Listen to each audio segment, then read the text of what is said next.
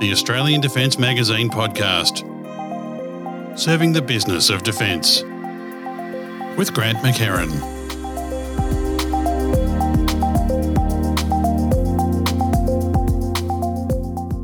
Hi everyone and welcome back to the show. This episode features another pair of interviews we recorded at the Indo-Pacific 2023 event in Sydney. The first is with Fabian Knechtel, Managing Director of Schiebel Pacific, regarding the impacts of the current government's delays to Project C129 Phase 5 Block 1 and also their civilian work with their camcopter system. Fabian, welcome to the show. How's Schiebel going today at Indo-Pacific 2023? Yeah, hello Grant. Thanks for talking to us. We had a great day yesterday, expecting even more transit and more visitors today, and we're looking forward to another great show. And of course you've got more than just military presence here, you're talking about civilian uses of the camcopter and so on? Yeah, especially over the last years we really saw an increase in opportunities in the civil sector. We talk about firefighting, disaster monitoring, flooding. I mean, everything is changing globally, weather and so on. We're not just seeing this in Europe, but also here in Australia. And we think there's vast opportunities for our product, to support emergency services, civil private-owned companies, but also the defence forces in civil opportunities. Now you're here, you've been working with the Navy since 2016, doing a demonstration of capability and so on. And the big news that just recently came out was that unfortunately the next phase of the autonomous systems for Navy has been parked or just outright cancelled at the moment. Yes, unfortunately you're right, and we have been informed by government and the Navy that the C129 Phase 5 Block 1 acquisition won't proceed as planned. So as everybody will know, is our system, the Schiebel Camcopter S100, was the designated US platform to be selected. So the last government announced the sole source acquisition actually, and we really prepared to ramp up and to deliver capability fast, which was the main intent of this sole source acquisition. To now just receive that bad news that actually they reconsider what they've done. Mainly, we've been informed this is an outcome of the wide defense strategic review and the follow-on fleet surface competence review that reportedly has now been delivered back to government and Navy, which they are reviewing now again. And the constant message we get and we hear from our customers, friends and partners in Navy is, at the moment, we don't know.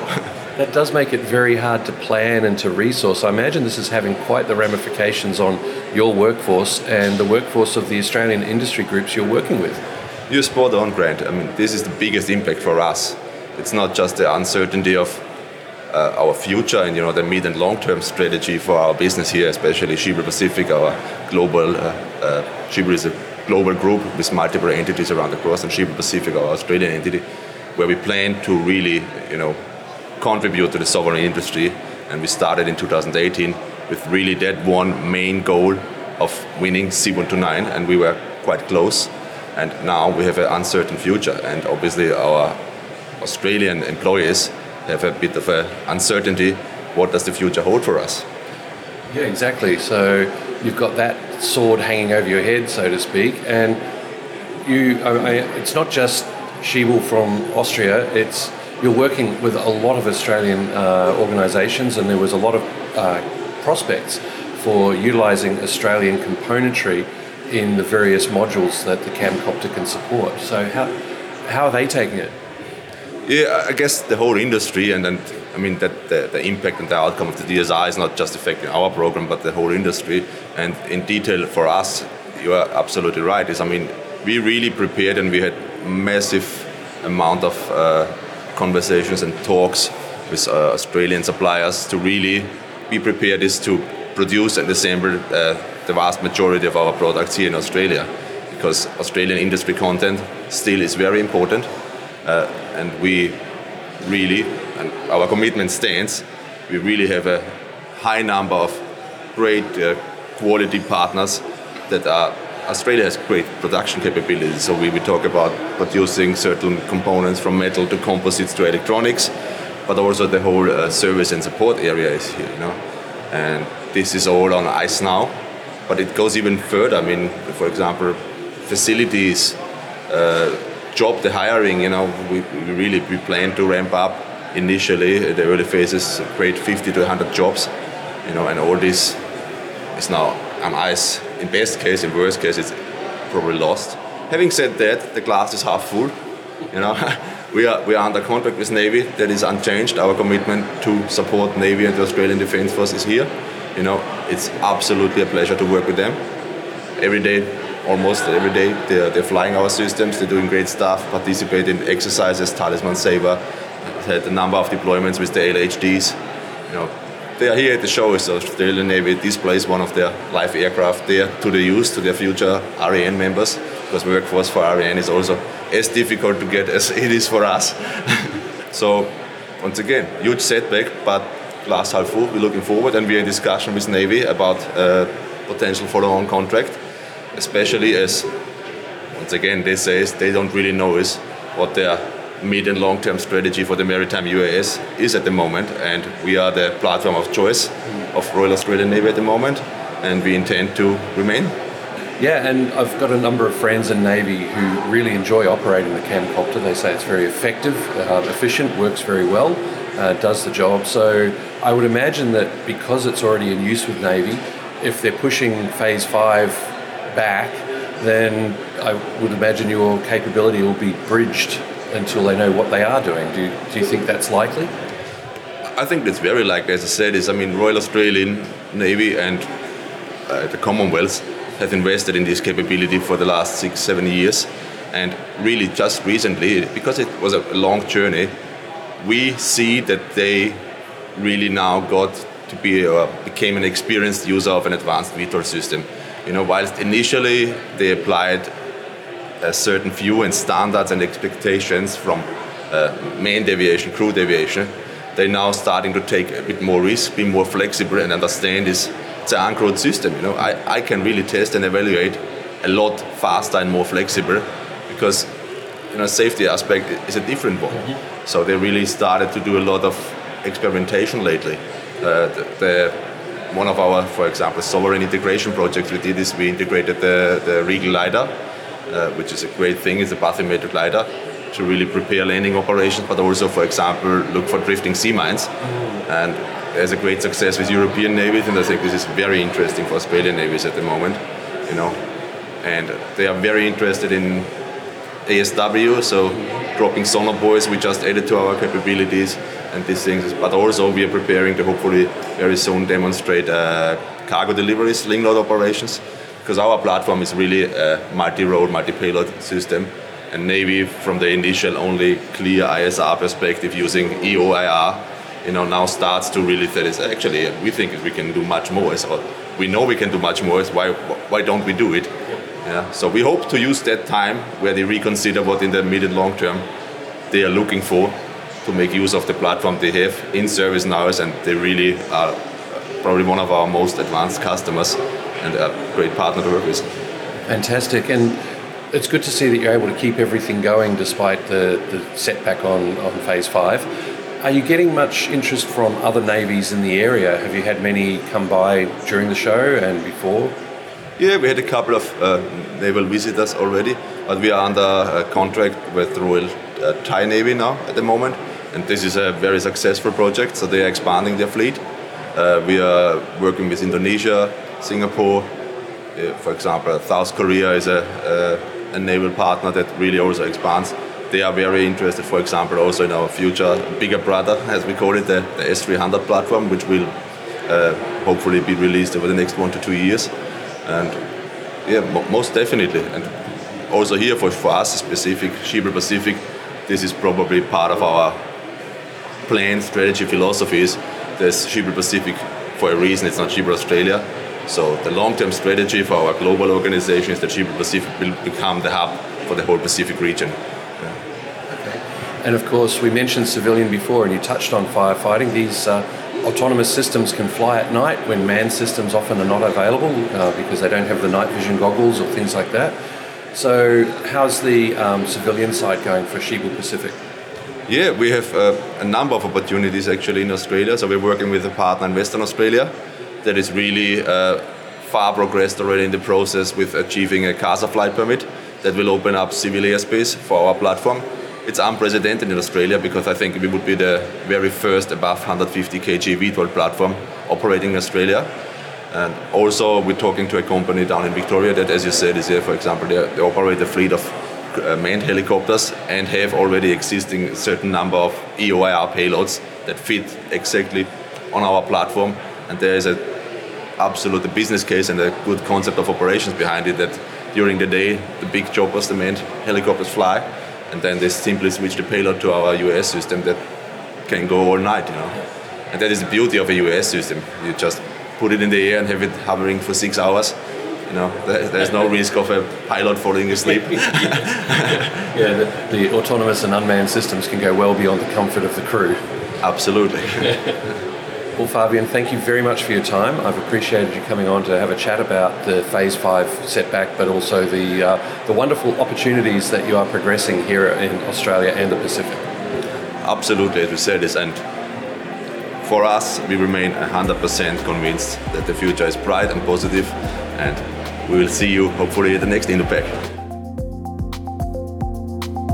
Our second interview for this episode is with Amanda Holt, CEO of SYPAQ, who joins us to talk about the successes they've had with their Corvo Precision Payload Delivery System, aka the cardboard drone, and also the impacts that they are seeing in the Australian defence industry due to delays in government decision-making.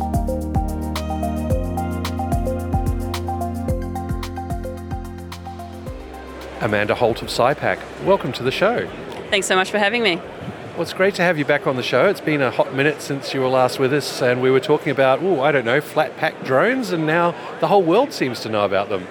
It's been a pretty exciting adventure for us, to be completely honest. From the original concept of the flat pack drone, or the PPDS, or cardboard drone, as most people are referring to it, we had a few giggles around, that's an unusual concept, but we were quite deliberate in why it had an unusual material base, why it had a very precise cost point, to really allow we could deliver a system that would let the innovators in the battlefield work with it, not just the engineers be innovative when we came up with this design.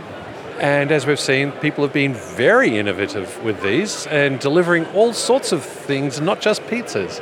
Oh, look, it's been fantastic to see the way that this sort of technology can enable people to do a whole range of missions out in theatre. I think one of the things that we've been really proud of with our technology is to be able to give that creativity over to the end operator rather than constraining them in operations. Yeah, once you let the people have the tools and the flexibility, great things happen, don't they? Oh, absolutely. And I think if we use the use case that we've been seeing in Ukraine more recently, they're an incredibly sophisticated autonomous systems operating group. They're talking about a strong industrial capability to begin with, and certainly from an operational perspective. So yeah, the creativity that we're seeing coming out of there has been surprising is too strong a word, but it's been a bit inspiring, to be completely honest. I'd go with inspiring. I mean, yeah, they do have a solid usage of autonomous and remotely piloted vehicles. So, yeah, give them this machine and watch them go woohoo. Yeah, absolutely. And I think that's one of the things that we always try and do when we're developing defence capability, is we understand the threat environment's changing all the time, and the operational need also adjusts in response to that. So if we can make sure we're not constraining that end operator, if we're delivering them something that's resilient, that's adaptable, hopefully we're meeting their needs. And I'm guessing that this is, shall we say, boosted SYPAQ's awareness amongst defence forces and other civilian operators around the world? That's certainly one way to say it. Look, we're a conservative engineering business, let's be honest. We're a bunch of nerds who like to build cool stuff. So it's been fantastic for our family and friends to see us on the front page of the AFR and to sort of see some of the media comms. But it's been a bit confronting for us, if I'm completely honest. But what's really helped is now that we've proven the point that we can export autonomous systems into, essentially a war zone to enable good military effect, and the support we've had through Team Defence Australia has enabled us to go and engage quite meaningfully, particularly in the AUKUS forums. So we had teams over at DSR as part of TDA, we've had teams at AUSA as part of TDA, and certainly the profile is much larger than certainly I ever expected. to the point that some of these international trade shows, we've got people coming up to us just wanting to touch the cardboard plane. Now, this is not normal engineering defence, industry behaviour, but it really has captured people's imagination.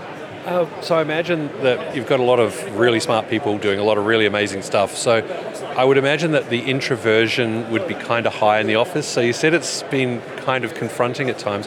Have you been able to put layers in to protect the team so that they can get on without the rock star distractions? Yeah. Look, I'm going to be completely honest. We had a few of our engineers get very excited. But in reality, the work that we do, it keeps changing. So I think the main thing that it's done for the team is it's reinforced that the work we did and some of the giggles we copped when we first turned up at Army Innovation Day with a cardboard drone, it's reinforced that what we're doing matters and it does work. And there's something nice as well. When you work in defence industry for most of your career, you can't really share a lot of what you do with your family and friends. Everyone at SYPAQ now is incredibly proud of what we've done, and all of their family and friends know what we are. I'm still a little mortified that I think my branding is now the cardboard drone girl, but I'll take it. I believe it's the folks at Ryanair. Any news is good news. Yeah, again, I'm an engineer, so I wouldn't agree with that. But at the same time, the confidence given the team that what we're doing is making a difference is fantastic. Fantastic. That's definitely a big thing to know that you're having a positive outcome, and depending on where you're sitting. But the key thing, though, is also, are you finding outside of defence that you're getting much traction? Because I imagine these would be great for sending supplies into places that have been cut off. Yeah, so that humanitarian assistance disaster response use case is something that was originally designed for. You can imagine after some form of natural disaster, flying a range of these off the deck of an LHD to get emergency medicine, get some communications equipment, send radios down onto some, affected villages, for instance, where all the 5G towers and things like that have been wiped out. It's a really safe way of establishing that first response before we can get helicopters with larger cargo and everything else mobilised on the ground. So I think there's a really exciting opportunity in that HADR response for this type of tech. And the other thing we're having a lot of good conversations around is its application for uplifting UAS capability in the region. Very low cost way of getting some quite simple ISR capability in there. So think about fisheries monitoring, climate change impacts, those sorts of things. And at the end of the day, if you lose one of these, it's not like losing a $500,000 aircraft. So there's an uplift in capability that we're quite excited to see and how that might be explored in the region. Fantastic. So obviously this is keeping you folks pretty busy, even despite the general slowdown that many are talking about, because we've got the DSR has put things on hold, the whole change of how we're doing innovation in defence. Well, instead of keeping the old way going until we get the new way going, they've just stopped the old way, and it's going to take 18 months to bring in the new way. Yeah, okay, wait. And also the whole surface fleet review, and let's just push that back even further. So you folks have you're able to keep going because of all the other work you're doing as well, yes? I think we've been very fortunate that we're a larger size defence business. We're around 200 people. We are reasonably diversified. So we do have programs that, we were under contract before COVID, and luckily they've seen us through that COVID period. They've seen us through the uncertainty of the last 15 months since the DSR was first announced. And there are other programs that we've obviously secured in that time that continue to set us up. Growing a business, maintaining a business in this current environment is absolutely challenging, and we are seeing a number of, particularly the smaller businesses, under a degree of distress right now. I'm optimistic, though, that some of the really smaller bodies of work, and certainly some of the collaborative work that we're finding we can do into the defence sector, if all of the SMEs in Australia can just find enough of those to keep finding our way through, the DSR has given us a really clear message. We need increased industrial capacity, we need secure workforce, we need secure infrastructure, and we need IP that we can leverage rapidly into capability, that whole minimum viable capability approach, which cardboard drone is probably a really good example of, let's be honest. So I'm optimistic that people who've been in defence industry, despite the challenges of the last few years, can see a pathway through, because when government make the announcements off the back of next year's budget and all of the reviews that are being consolidated and considered right now, there's going to be more work than all of us can bear, and we don't want to take a step backwards now because it's only going to make it slower for us to actually meet the needs going forward. The other side, though, is like the government's going to say, right, go, minimum viable product, there we go, and defence bureaucracy is going to go, do you see that happening, or do you think that CASG 2.0 and things like that are really going to be ready to go by then? Look, I'm always going to be the optimist. That's just how I'm built. When I look at the senior leadership, both in the service headquarters and within CASG, and the commitment I'm seeing there to CASG 2.0, there is an understanding of where there has been waste and delay in the system that hasn't actually enabled our warfighter. So I believe there's some really mature discussions taking place, and they're taking place with those of us in industry, so that we can all come up with a better way of getting there faster, being very much more risk aware than we've been in the past. Is it going to, cultural change like that, is it going to happen quickly? Absolutely not. But you just need the leadership to show that it's possible. And what I'm looking forward to is seeing some of those first either new programs, whether it's new innovation activities under ASCA or direct procurement out of CASG, if they can find a few of those capabilities that are a bit different, where the risk profile isn't the cookie cutter version of previous procurement, and we can test it out. We can test it out with some trusted industry members, so we can learn what can we do differently, where did we go too far on the risk acceptance side, where did we not go far enough, and are we actually introducing capability that's meaningful? That's where we need to get to. And a big part of the discussions here at the Indo-Pac conference this week have been around that idea of, well, what is minimum viable capability? And I think in reality, it's going to always be contextual. So we're not going to be able, what I hope we don't do is go and spend a whole lot of time and effort coming up with the perfect governance document for one form of MVC. What I hope we're going to do is test it out, learn a little bit from it. And the bit that gives me the most encouragement, I guess, is the discussion around evergreening them. MVC isn't just accepting something at a lower level than we normally would. It's understanding, how do I get it sooner? How do I learn how to use it to better effect? Because often that delay to get those last 10% of requirements signed off, we're not necessarily understanding how we're really going to use that capability. So let's get it sooner, learn from it, iterate it and improve it. And in some instances, the minimum viable capability does more than we thought it was going to, and there's no need to continue to invest in it.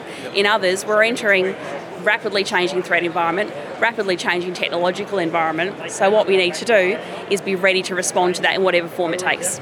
Yes, I was about to say, it sounds like an iterative environment, and you named it. So that concept of rapid iteration, of getting something out there, letting people feel their way through it, seeing what works, what doesn't, shoring up what doesn't, adding what does. How does that work, though, with some of the rigid engineering processes, safety assurance and all that? We don't want to wind up with the folks who imploded their sub because they bypassed a lot of safety, but we don't want to be bogged down in it. How do you walk that line? Again, I think it comes back to really understanding your risk profile. We work with experimental aircraft all the time. The first time you flight test something, it is a risky endeavour. But we make sure through our CASA programs, or if we're working with Defence through the DSR programs, we're planning and identifying those risks, we understand what we can and can't control, and we exercise at a level that you're incrementally learning from and reducing that risk. There's no reason why we can't take that approach towards capability acquisition. And where I think we'll actually get the bigger savings is not by diluting the engineering process, but making it fit for purpose. And the way we make our engineering process fit for purpose is making our commercial process fit for purpose. So what I really, really want to see is minimum viable commercial agreement. When we get that right, we can then focus on the technical risk, whether it's safety, whether it's performance, whether it's environmental, because then we're fully addressing that rather than an older style of waterfall approach, because if we go through all the gates, we feel we've been safe. It's fit for purpose for some capabilities. It's not fit for purpose for the sort of emerging tech and disruptive tech that I spend my time working on. Well, waterfall is great for stuff you've done before, stuff you've done again, and where you know the world and the world hasn't changed under you. That's waterfall through and through. But yes, in this world where it's all new and everything, I like the idea of minimum viable commercial engineering product. Step through the three. That's great. No, look, thanks so much. And I think that's our lessons that we've taken from being a prototype-led organisation. We learn by doing. We love working in the defence sector because your defence operators, they learn by doing. So let's take what's at our core, what we're actually really good at, and put that into the way we manage acquisition programs. And just put a few constraints around it to protect so that we're not shoving the general public and charging them money for something that hasn't really been fully checked out. To once again come back to that, oops, there goes my sub-routine. Oh, look, and I think unfortunately there is always a risk of things failing, but usually they fail because you haven't scoped it appropriately from the start. So if we put that right time into engaging with the real experts on what the real risk is, what the real scope of work is that needs to be done, and coming up with that iterative approach towards how do I validate that, how do I reduce some risk, how do I accept some risk, I think we should have the maturity, both within the Commonwealth, within the services and with industry, to be a bit more open and honest about where that risk sits so that we can target it and resolve it. Amanda Holt, this has been a great conversation. Thank you so much for your time in a very busy environment. I appreciate it. Always good fun. Thank you so much. Thanks to everyone for listening once again. And don't forget, if you enjoyed this episode, you can follow this podcast in your favourite podcatcher to ensure you get every episode as they are released. Meanwhile, thanks for tuning in, and we'll be back in the not too distant future with another informative episode. The ADM podcast is produced by Southern Skies Media on behalf of Australian Defence Magazine, a YAFA media title. The views of the people appearing on this podcast do not necessarily represent the views of Australian Defence Magazine, the Department of Defence, or the guest's employer. If you wish to use any of the audio in this podcast, please contact Australian Defence Magazine via their website, australiandefence.com.au, or via email at defmag@yafa.com.au.